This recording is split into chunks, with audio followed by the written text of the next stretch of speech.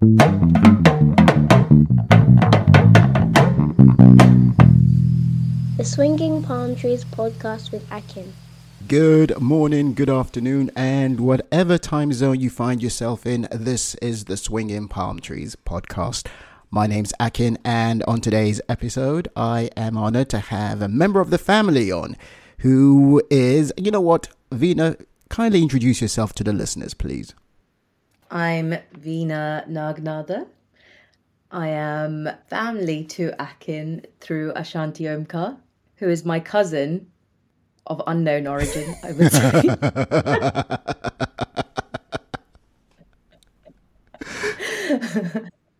We're Tamil cousins, so we're related in many, many ways. It's just like Nigerians. Who is he? He's your uncle. In what way? He's your uncle. Don't worry about it.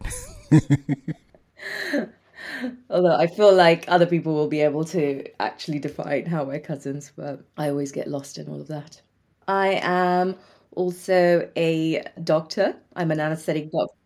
I'm currently working at Royal London Hospital, which is one of the teaching hospitals in London, in Whitechapel, in the East End of London. It's a great place to work. I'm still in training, and I still have about 3 more years of training to go before I'm a consultant. That's me. So when you say you have 3 more years to go, and like any other career, you learn on the job and you keep on learning and you keep on learning. How many exams have you done so far in the past 18 months? In the past 18 months, I've done, I want to say 3 exams, but it may be 4. In total, I have done 4 exams. In 18 months? I think in 18, it might just be 3. Now, are the exams like back in secondary school where you're in the classroom, all bunch of you're sitting there, and then someone doesn't know the answer, and someone's going, hey, what's the answer to A? I wish it was. That it used to be kind of like a school exam, because before we did do it in person. So over the last 2 years, it has become, it's gone online. But before, it used to be a terrible sort of experience, but also there was some level of camaraderie in it, because it was all your batch of anaesthetists, and we all used to prepare for this exam where we'd lose our life for at least 3 months. And then we'd all meet up in this weird hotel hall in Holborn, and which was quite near the college, but they used to rent it out for the exam. And it was this massive hotel hall, which was quite reminiscent of like a school hall.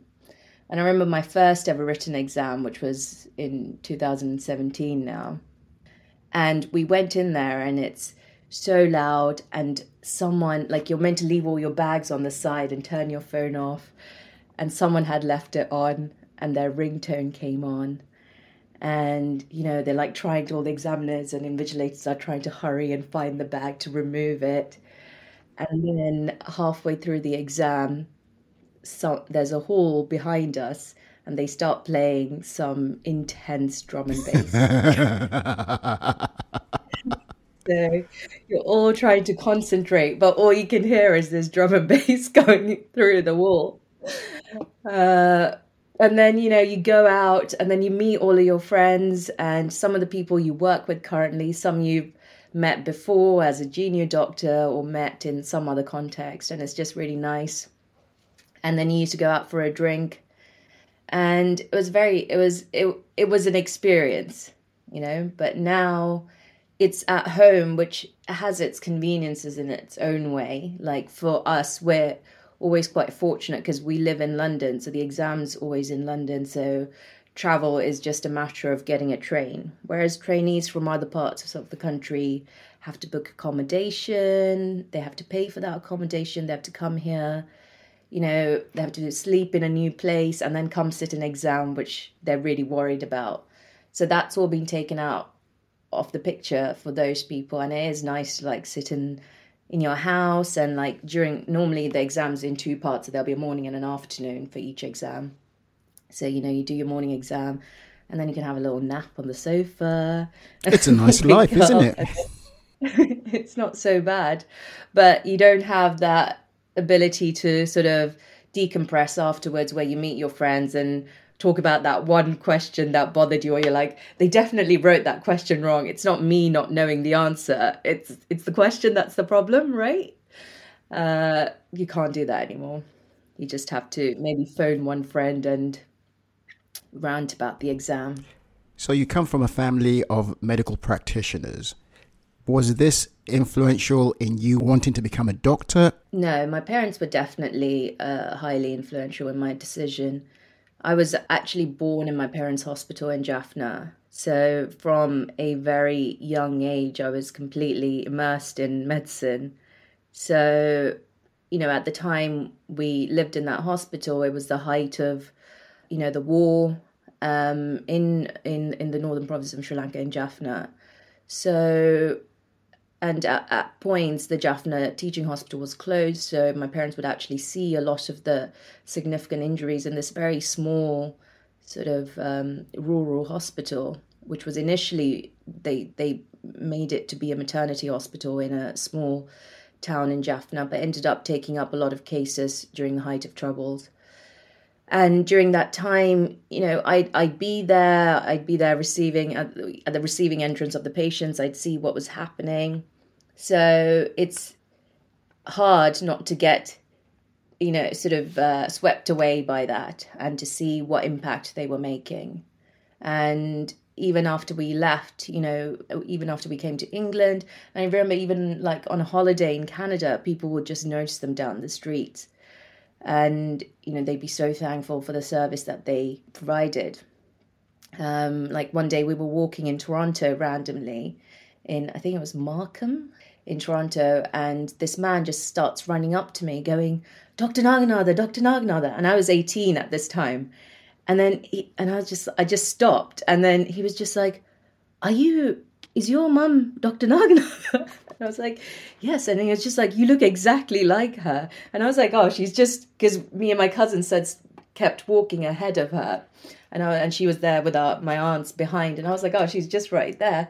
And then he ran up to her and then he was just sort of, speaking to her and telling her about how she'd delivered his daughter. Oh, wow. And actually had named her as well.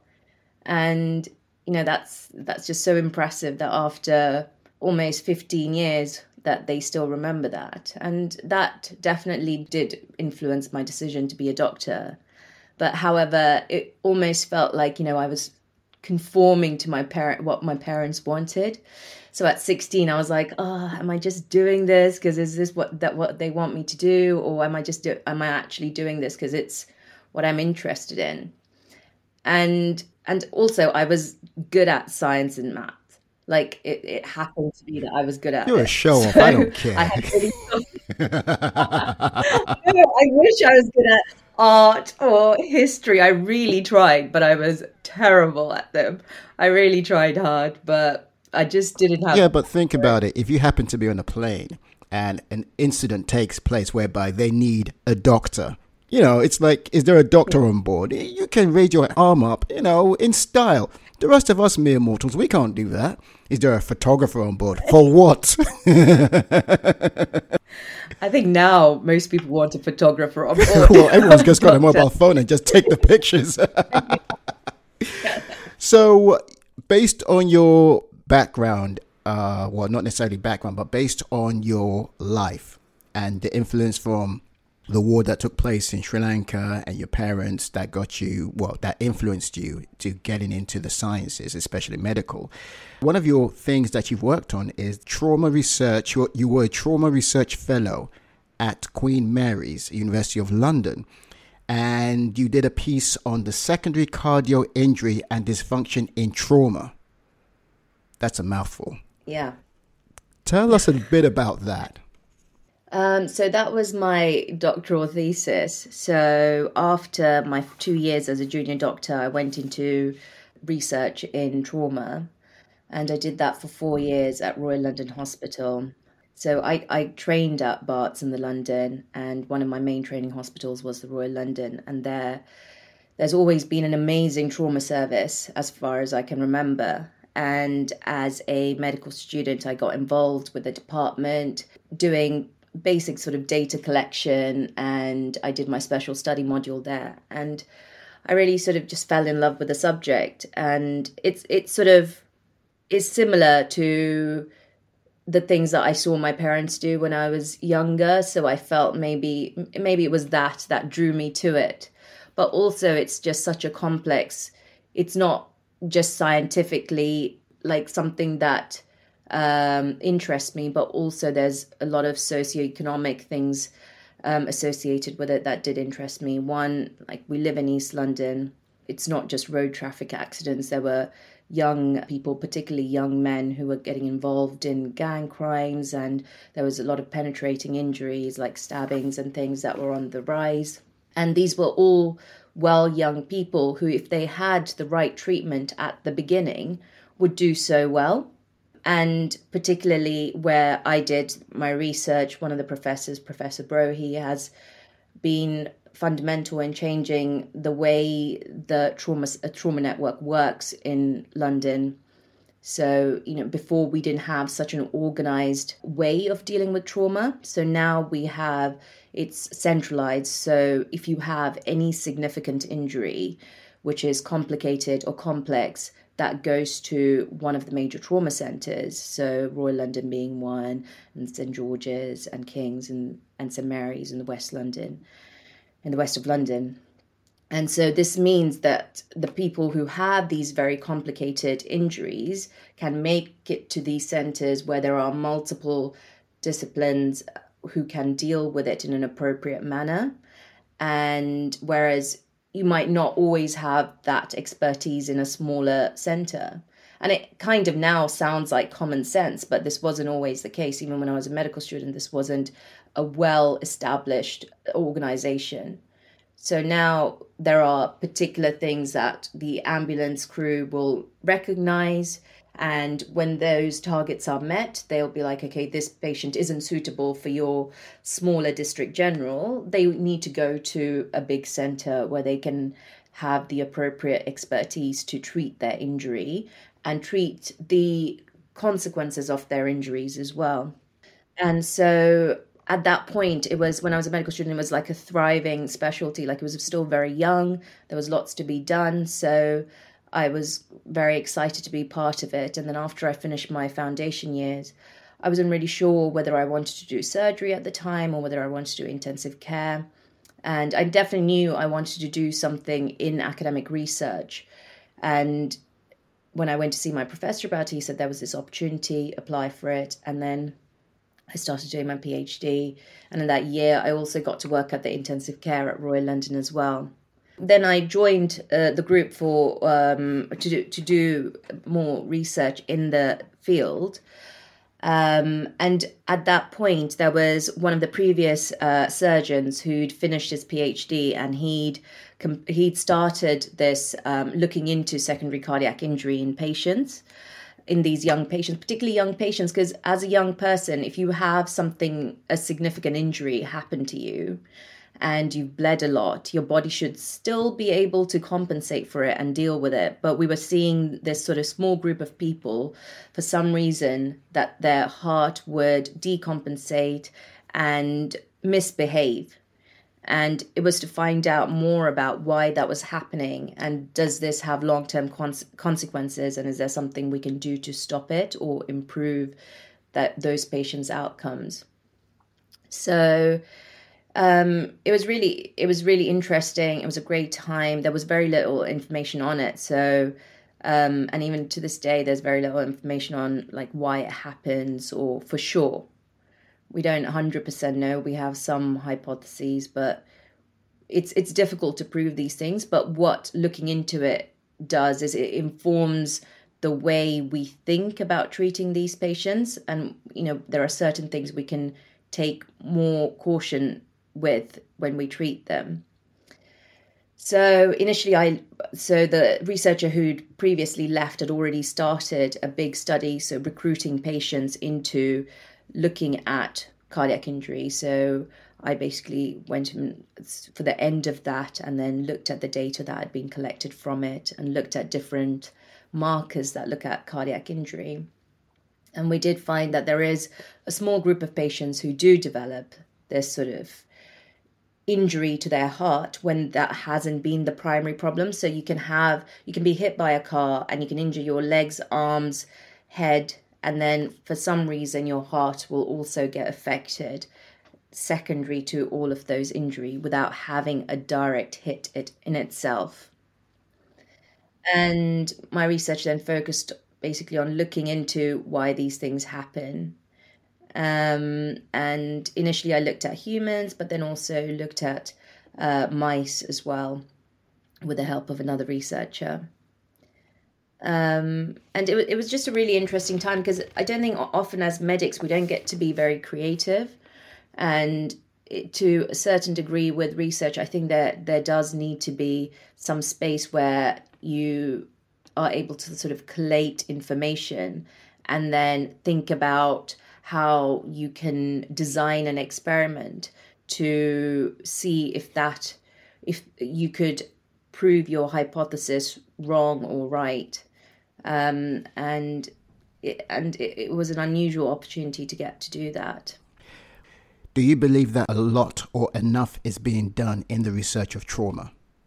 I think probably not.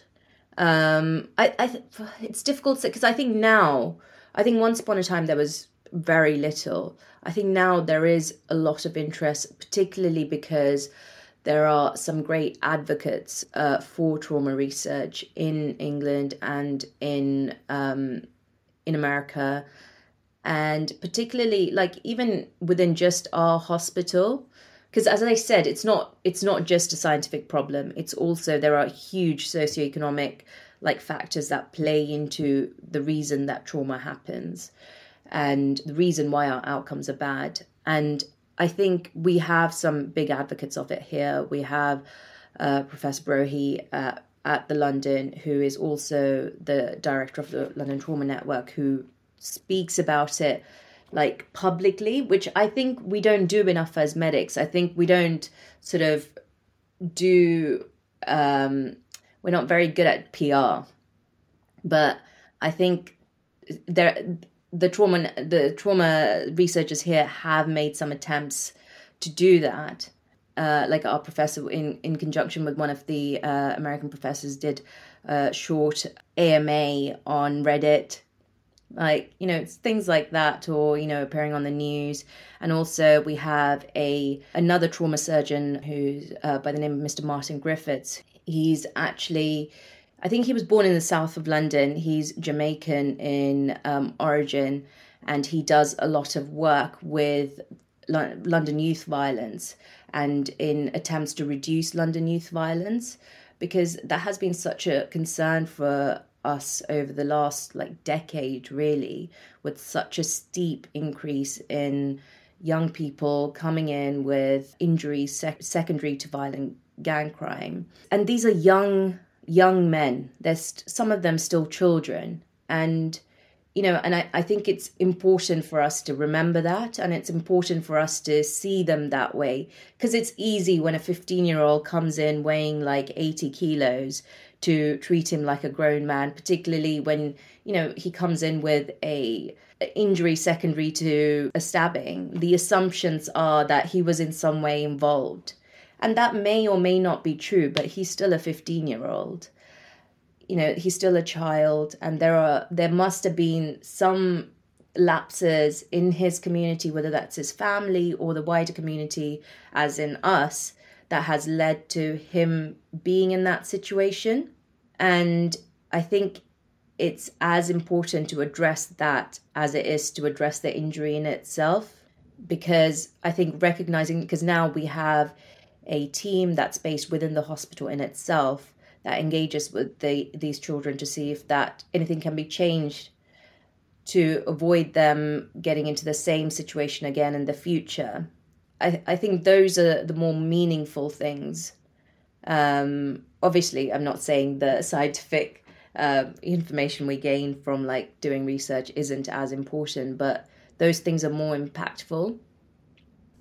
You've written another paper, and let me see what I've got here, which is Mechanisms involved in secondary cardiac dysfunction in animals, models, and trauma. Hemorrhagic shock. Did I pronounce that properly? Hemorrhagic There you shock, go. yeah. Excellent. Yeah. So I'm guessing it's similar to what you wrote before, or are they two different things? So the animal studies were spurred on by the prospective study looking at injured patients, where we did notice that the injured patients were developing some cardiac arrhythmias, and this was also associated with increase in proteins, which indicated cardiac injury. But these were only associations between each of those things. And so we wanted to see if we could actually find the underlying mechanism. So one of the researchers made these amazing models which showed, which basically replicated injury and bleeding in mice. And after they had a period where they were bled and injured, they were culled, and then their hearts were taken out and passed on to me. And then I would look at the different proteins which indicate cardiac injury. And then I also looked at the tissue in itself, so the heart tissues in itself. And when initially I looked at the heart tissues, because I was convinced initially that this was all because of a huge stress response that the body produces. So when we're really stressed, even when we're really excited, we have this huge surge of adrenaline and noradrenaline, which are like fight hormones. And sometimes when you have like this huge surge of those hormones, your heart takes a beating, because the response of the heart from these hormones is to beat harder and beat faster, and which is a positive thing when you're in a stressful situation, such as when you've just had an injury. But when that response is excessive, it can basically cause the heart to fail. And this is a phenomenon that's sometimes seen, and it's called Takotsubo's cardiomyopathy. And I thought maybe in these patients that's what they're experiencing, because it was a transient cardiac complication that would soon get better afterwards. So I was interested in seeing the actual heart muscle in itself, because that syndrome has certain features that you can see. But then when I started looking at the slices, I noticed that the mitochondria, which is like the powerhouse of the cells, looked slightly odd. They didn't look normal. And they were doing this thing where they were kind of just splitting away. And this, then I didn't, like, I just saw it and I didn't really know what it meant. So I'd spoken to one of our pathology professors, and I showed her, and she said, oh, this could be a sign of mitochondrial stress. This is something they sometimes do when they're stressed, and there are certain proteins that could drive this kind of change in their morphology. So she was like, oh, it might be interesting to look at those proteins. So then I went away and spoke to a few other scientists and developed an experiment to basically look at those proteins. And it was very difficult to actually, because it's like, oh yeah, everyone's like, oh yeah, go look at this protein, and you're like, oh yeah, cool. And you know, like from reading papers, how people look at proteins, and you're like, oh, I can do that. I just need a few people to tell me how to do it, and I'll do it. And then you start doing it, and it just fails. Like it fails, and you're like, oh God, I'm never going to be able to get this right. And you try different techniques, and everyone has their own way which works for them, and they're like, nope, this is the one. If you do it this way, you're definitely going to get you're definitely going to be able to get a good marker and get a good way of extracting your proteins. And so I tried loads of different experiments, and it was actually quite a lonely time, because you're doing this thing that you're really excited about and you think is going to show something, and no one else really knows much more about it. And I'm sure, like, in the world, there are hundreds of people who know much more about it and could have definitely helped me. But within my school, there are people who have, like, expertise in particular things that you have to seek and get their advice from, and they have like years of experience, so are very helpful. But then when you go and do it on your own, when it fails, you don't really have anyone to go to. And then so after months and months of trial and error, I eventually got a few protein bands, which is what you look at, and it was very exciting. But then you don't know you're doing something because you think like maybe it'll show something, maybe it won't. You don't know. It's a hypothesis after all. Like you don't know whether this is gonna end up showing something or not. But eventually, after I'm missing out all of the other things that I thought it could have been that didn't end up being a paper. This is the one that ended up being a paper. Then eventually there was one protein, which basically is released by the mitochondria when the mitochondria is stressed, which leads to processes that leads to a cell dying. And this was particularly higher in the mice that are gone through the trauma and gone through the injury compared to the mice who hadn't. So this was a hypothesis that was then we sort of put forward to the scientific community through that paper, being like, well, maybe the cardiac injury that we see in traumatic injuries associated with bleeding is because of mitochondrial dysfunction. But yeah, no, and that's it. They're doing well. That's really it. That's it. Okay. I have to admit, listening to what you're saying, I got the gist of it, but the majority of what you're talking about just went right over my head. It's like, and then when you started, I mean, I didn't realize I was coming to a scientific conference. I mean, don't get me wrong. What you were saying, it sounds kosher. It sounds really intense. But, for us mere mortals, we're like, what the hell is she on about? I don't know. Just keep on smiling and nod your head like you know what she's talking about. But you do mention a few words which seem like a tongue twister if I were to pronounce it like the one I tried earlier, which was the the hemorrhagic shock. Was just butchered it. Hemorrhagic shock. Okay, you see what I'm talking about. It just means bleeding. Have you ever come across a word, a medical scientific word, which has just taken the fire out of your mouth? Oh, I have problems. As English is not 100% my first language, I learned English and Tamil simultaneously. So I have constant problems pronouncing things. So I'm trying to think of something right now. Drugs, I find so difficult. Like clopidogrel. The what now? Yeah, exactly. This one drug. It's literally taken me about 10 years. I'm not even sure I'm saying it right now. But there are hundreds of words. There are so many words that I struggle, not even medical words. My friends laugh at me every time I say this. Vehicle. Do you know what I'm saying? Vehicle. A car? But I say vehicle. I've got to admit, it does sound a bit Tamil. It's like vehicle. Vehicle. And I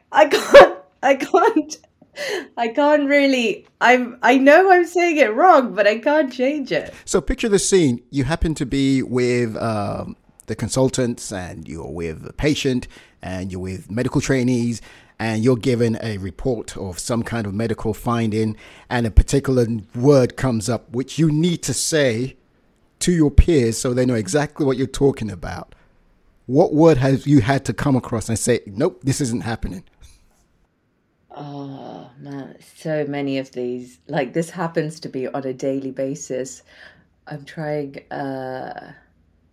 There's so many. This happens on a regular basis, but it's come to a point now that I don't really care. I'm going to say it how I say it, people definitely know what I mean. And if they don't, they can ask me and I can just be like, hey, this word, do you want to read it out?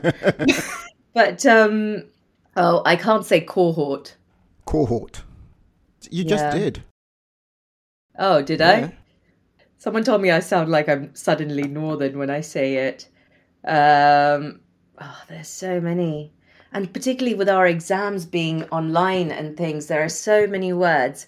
Like when we're vivaed,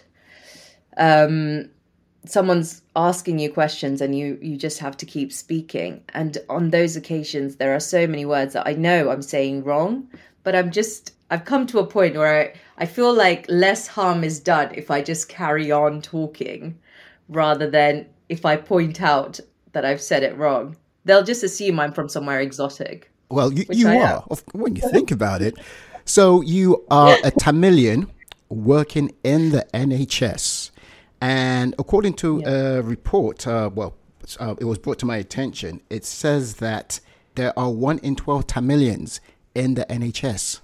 So 1 in 12 people in the NHS are Yep. Tamil. That doesn't surprise me. There are a lot of us in the NHS. It's quite nice. Like I am really bad. Like when I meet someone and I know they're Tamil, I will ask them about it. I think some people do feel uncomfortable speaking about where they're from or being Tamil. I think it does sometimes cause a bit of contention. Yeah, no, I think it is something that can cause a bit of contention. I think particularly when people have grown up in places which are predominantly white, like I think recognizing your own sort of ethnic background is slightly uncomfortable because maybe it's something you've spent a whole lifetime sort of trying to hide. But I think being in London, it's something that, I've always had the privilege of being able to talk about quite openly. And I am really interested in where everyone's from. So if I see a Tamil name or if I see a Tamil surname, I'll be like, oh, hey, so where are you from? India, Sri Lanka, Jaffna? And then I'll be like, oh, what town? And then they'll say the town. And I have no idea why I asked them because I have no idea where any of these towns are. Do you switch accents? No. I do. So when I used to really love working in Newham because in Newham, every day that I worked, at least maybe not every day, every week, at least once I'd get to speak to one of my patients in Tamil. And if I see a Tamil name, so in A&E, I briefly did 6 months of A&E there. And in A&E, you pick your patients. And so you can see, and they're all by time. And sometimes if someone's got a big thing that is going to take some time to deal with, and someone has a smaller thing that, will take less time, you'll pick 2 at a time. And if there's a Tamil name there, I'll be like, can I have this patient? I don't know whether that's some sort of prejudice or some sort of, but it's just. I don't think so, because there are times that at work, and based on what I do as a career, sometimes a name comes up and I can just see the name and I know, oh, this is a Yoruba person. And all of a sudden I'm wagging my tail like, yes, there's a Nigerian over here. I want to get to meet this person. So I don't think it's a prejudice. I think it's more like we're living in the UK. We are still a minority no matter what anyone says. But when we see someone, there's a familiarity with that person because of their name. Yeah. But the Nigerians whom I haven't met, some of them put on this posh accent and say, oh, hello, yes, yes. And then they crucify their name. In all fairness, some of them don't know how to pronounce their names in Yoruba.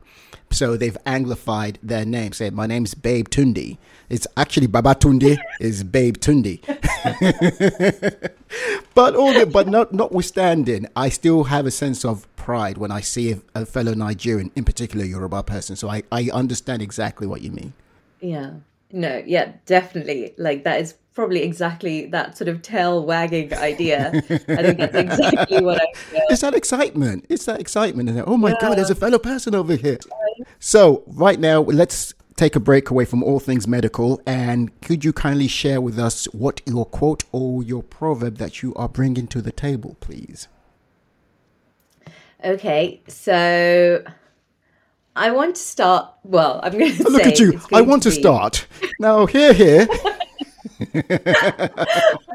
Well, I thought about this a lot, and this one sounds quite pompous and quite like it's big ideas, but it's really not. It's something much more manipulative All right. and small. So, my proverb is be the change you want to see. Right. I don't mean this like be the change you want to see in the You see, right world. now, I can just see American flags just in the background. And you. I don't, I mean this as a life hack. Okay. Please to explain it. So, like from simple things, right?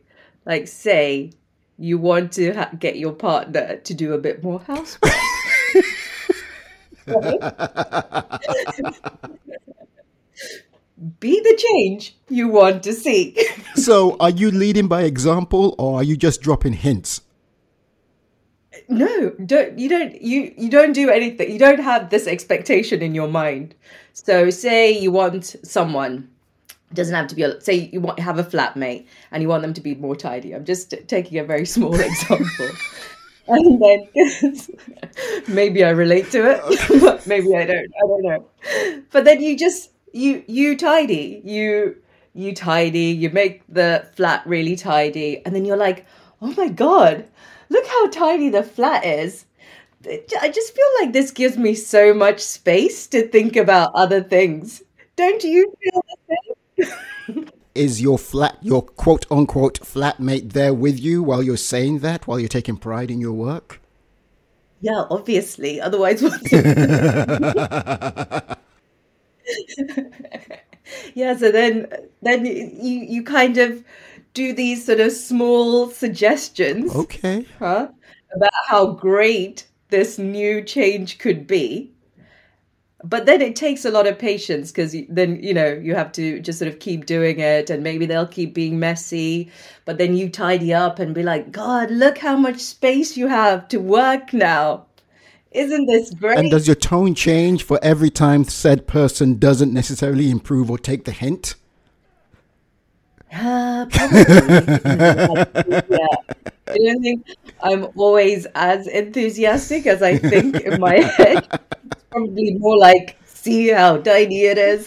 So let's just say, for the sake of argument, said quote unquote flatmate happens to be Yeah. Tamil. How would you say that Ah, proverb in Tamil to the person, or the tone you'll use? I would never use the proverb is my secret. Yeah, but say it in Tamil. If it's Oh, if it's your secret, the whole world's going to hear it now.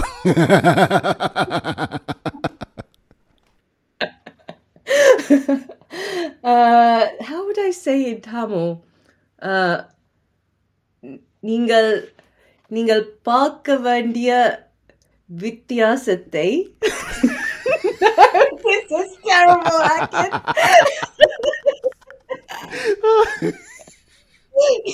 நீங்க நீங்க பார்க்க விரும்பும் வித்தியாசத்தை நீங்களே செய்யுங்க. Okay, you're not saying it with enthusiasm to your flatmate, so I want to hear the enthusiasm. Go. That was very Was it? enthusiastic. It could have fooled me. Yeah, no, நீங்கள் பார்க்க விரும்பும் வித்தியாசத்தை மாதிரி. No, I am killing Tamil here. I am literally murdering Tamil. This is a Tamil traumatic injury happening. Okay, so moving away from said flatmate and your proverb, you're recently married. Congratulations. Yeah, How's married life? thank you. It's really great. It's really great. I think as someone who has resisted marriage for many years, it was like a weird thing to accept because I think for years being a Tamil woman, it's the constant expectation, right? Like every time you meet someone, when are you getting married? Oh, another exam. Maybe you could think about finding a husband and like I'd literally spent about 33 decades resisting. Even when I was 8, when people asked me what I wanted to be when I was older, I told them I wanted to be a spinster. That's what I A wanted to be spinster. when I was 8 years Do old. they even use that word these days? Spinster. I'd read it somewhere and I loved it. I kept using it again and again. And that's why I would tell people when they asked me what I wanted to be when I grew up. Don't you think it's fascinating that you have a medical degree and, you're an independent woman doing your own thing. And yet there's this stupid, well, let's call it for what it is. There's this silly expectation that, right, you now need a man to set everything up. Then you've got to have kids. And then... Yeah, it is. The thing is, I think I used to get really annoyed by it, but I think what you always have to remember, I think when people say these things, it's in some way because they've had a good time doing it. Really? Have they had a good time? Really? Really? We've seen some families. Let's put our judging hats on. It's like, didn't work out for you, did it? That is the worst. Like when you know that and someone's saying it to you, you're like, why are you saying that? I do this thing that you obviously didn't enjoy. But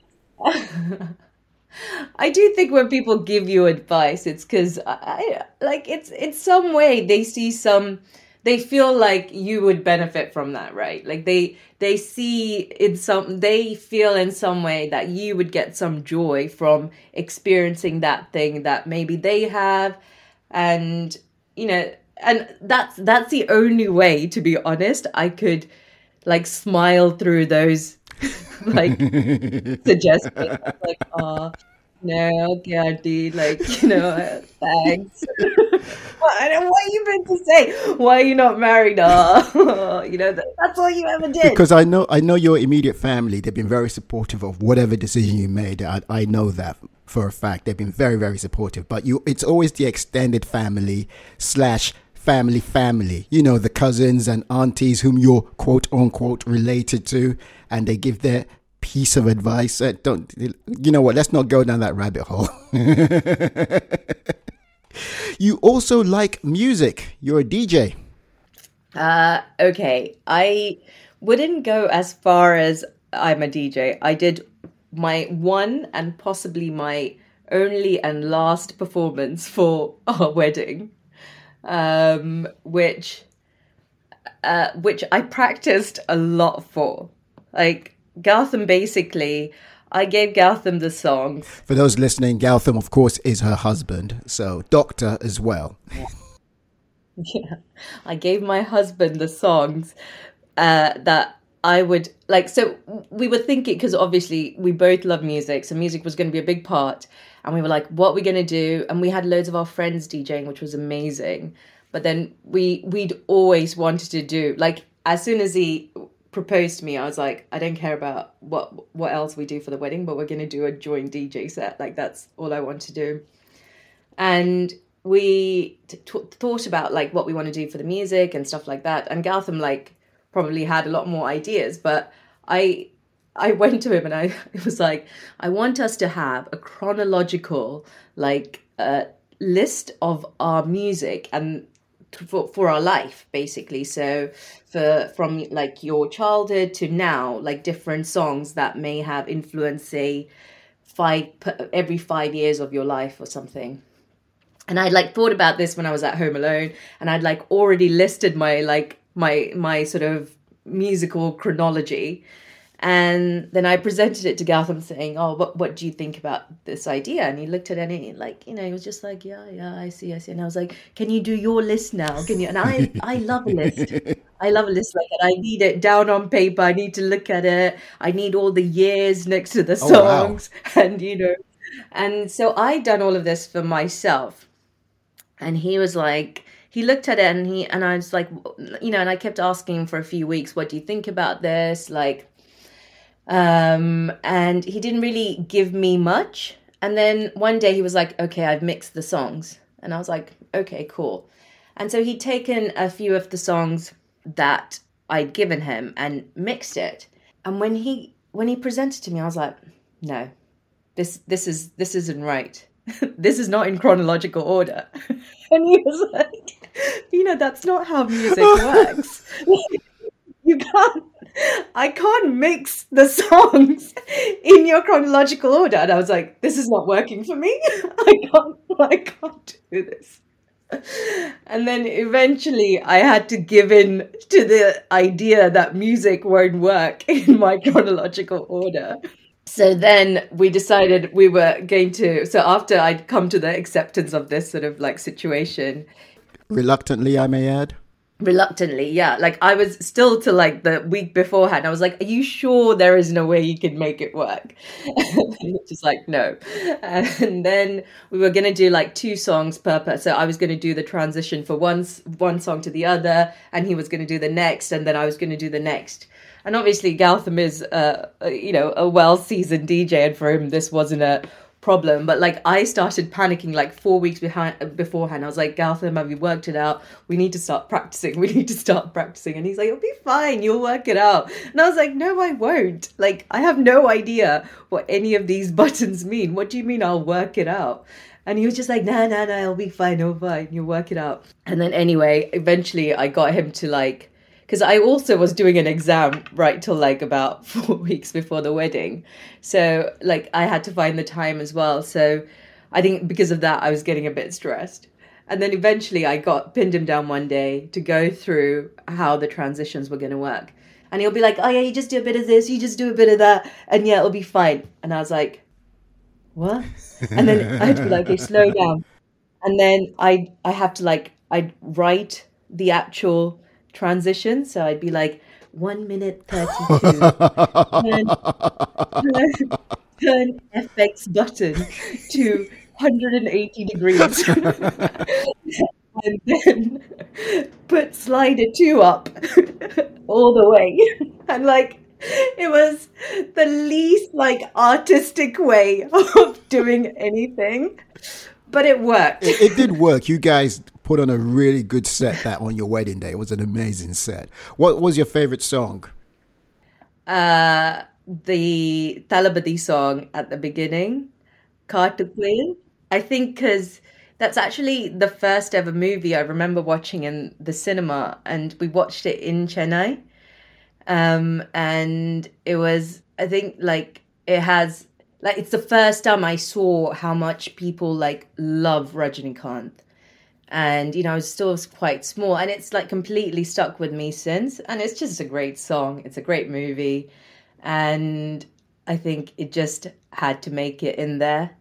And yeah, and the wedding was in my brother's garden. So my brother absolutely adores Rajinikanth and adores Talabadi. So I thought it was only apt.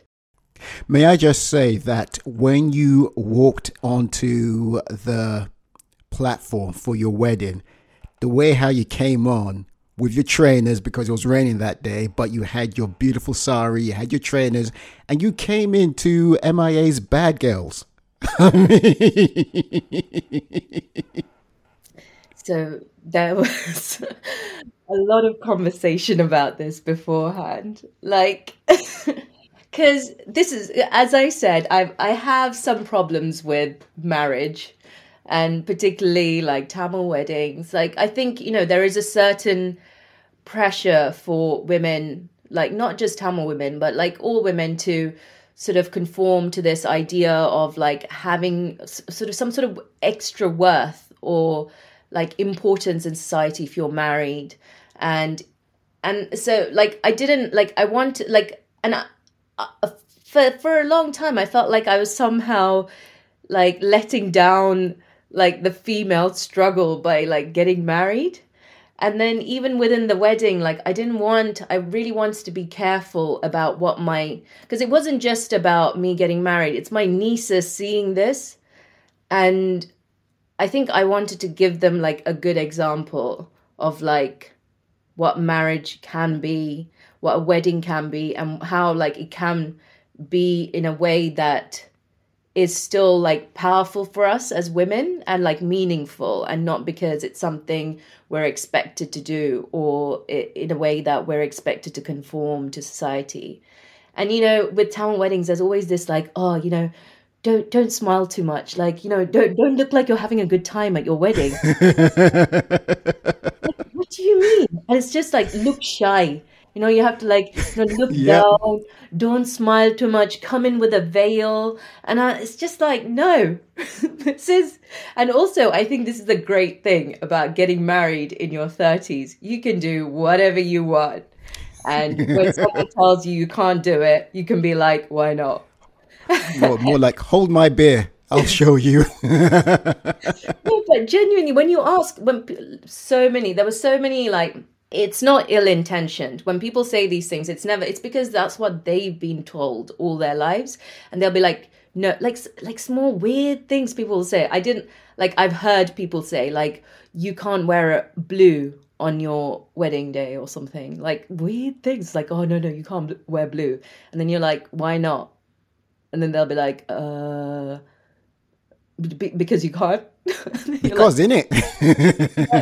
Cool. Okay, good talk. And I think it's just like often just, and I think when we're younger we don't have that because we don't want to offend people. And the thing is, people don't get offended if you do it like in a respectful way. And the Bad Girls was probably a bit borderline. Okay, so I didn't actually, because I didn't want to have a song, because there's the classic song. I either wanted to go really classic or really like out there. And like there's a classic song of like Varayo Toli Varayo, where it's like that. It's like very old school. And then there's this Jamie XX song that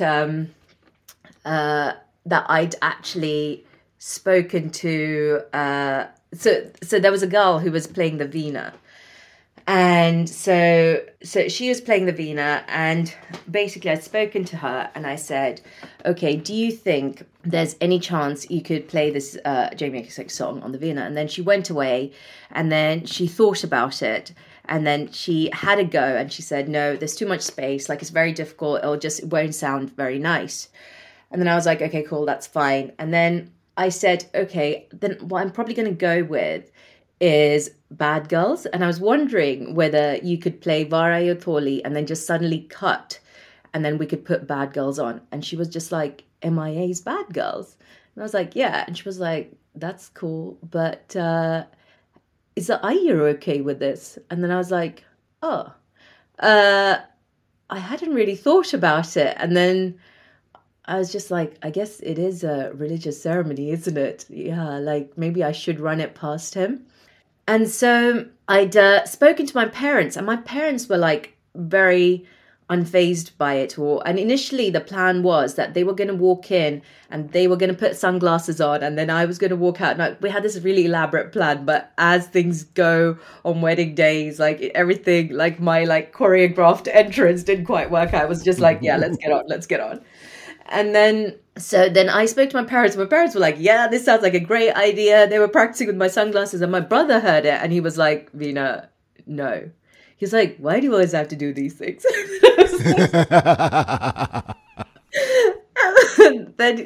then I think maybe my niece convinced him. I don't know. But like initially he was a bit reluctant. And then he was like, you know what? Yeah, sure. I'll ask the Ayyo. And so he called our priest up, and I'm not sure the priest knew 100% what he was agreeing to. But my brother did say, do you have any problems with what song you play?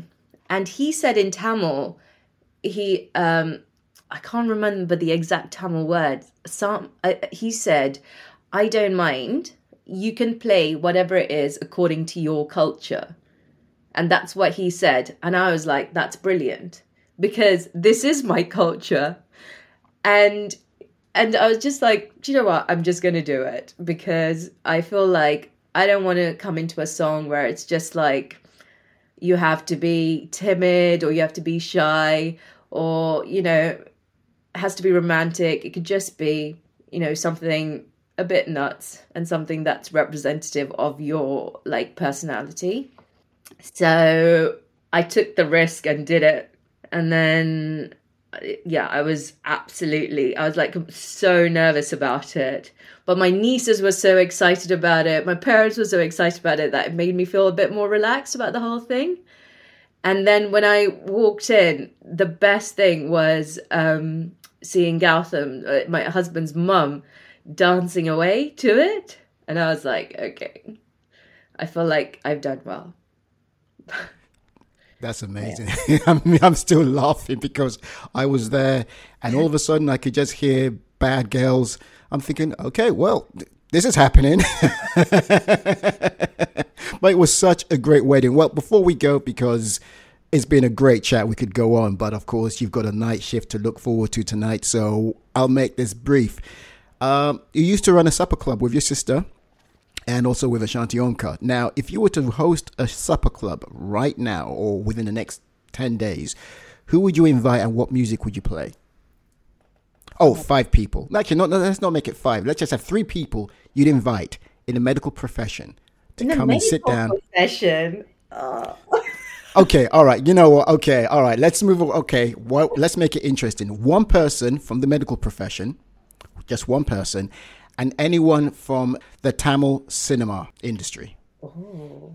Okay, that's piqued your interest now, hasn't it? The medical profession. There is a surgeon called David Knott who is a man that he's a trauma surgeon who's worked all around the world. He's worked a lot in Palestine. I'd quite like him to come. And I do have another person from the medical profession. She's one of my favorite, is this lady called Miss Ang. She is about 4 foot tall. Okay, maybe that's exaggeration. She's like 4'3", and she's an orthopedic surgeon, and she used to work in Israel and Palestine like in the 80s, and has continued working till now. And now she does a lot of like she helps with a charity that runs there and things, and she's a force to be reckoned with. I think I'd have her around too. And then obviously, probably Rajinikanth. All right, and one other person. Does it have to be someone famous? My mom. It doesn't have to be. It doesn't have to be. Oh, no. Good My Lord, mom and no. dad and my grandma. Okay, right. Now, this table's now getting wider. I think this will be a really interesting table. Rajinikanth and my dad. God knows what they'll be talking about. You know, that would be an interesting conversation to listen to, man. Okay, listen, we have to go. But first of all, Veena, or Dr. Naganathar, thank you so much for coming on. I really, really appreciate it. How can people get in touch with you if they want to or read some more of your papers? There aren't that many papers to read, but you can read them all on Google Scholar. But you can contact me on through my Instagram on apart._.together. Is that it? I'm very difficult to contact. Okay. I only respond to Instagram. Okay, well, on that note, thank you so much for coming on to this episode of the Swinging Palm Trees podcast. And for those of you listening, you can hear this episode and other episodes on any streaming platforms. And until next time, be well and Pax Vobiscum. தவிலை தட்டு துள்ளிக்கிட்டு கவலை விட்டு கச்சை கட்டு ஆடத்தான்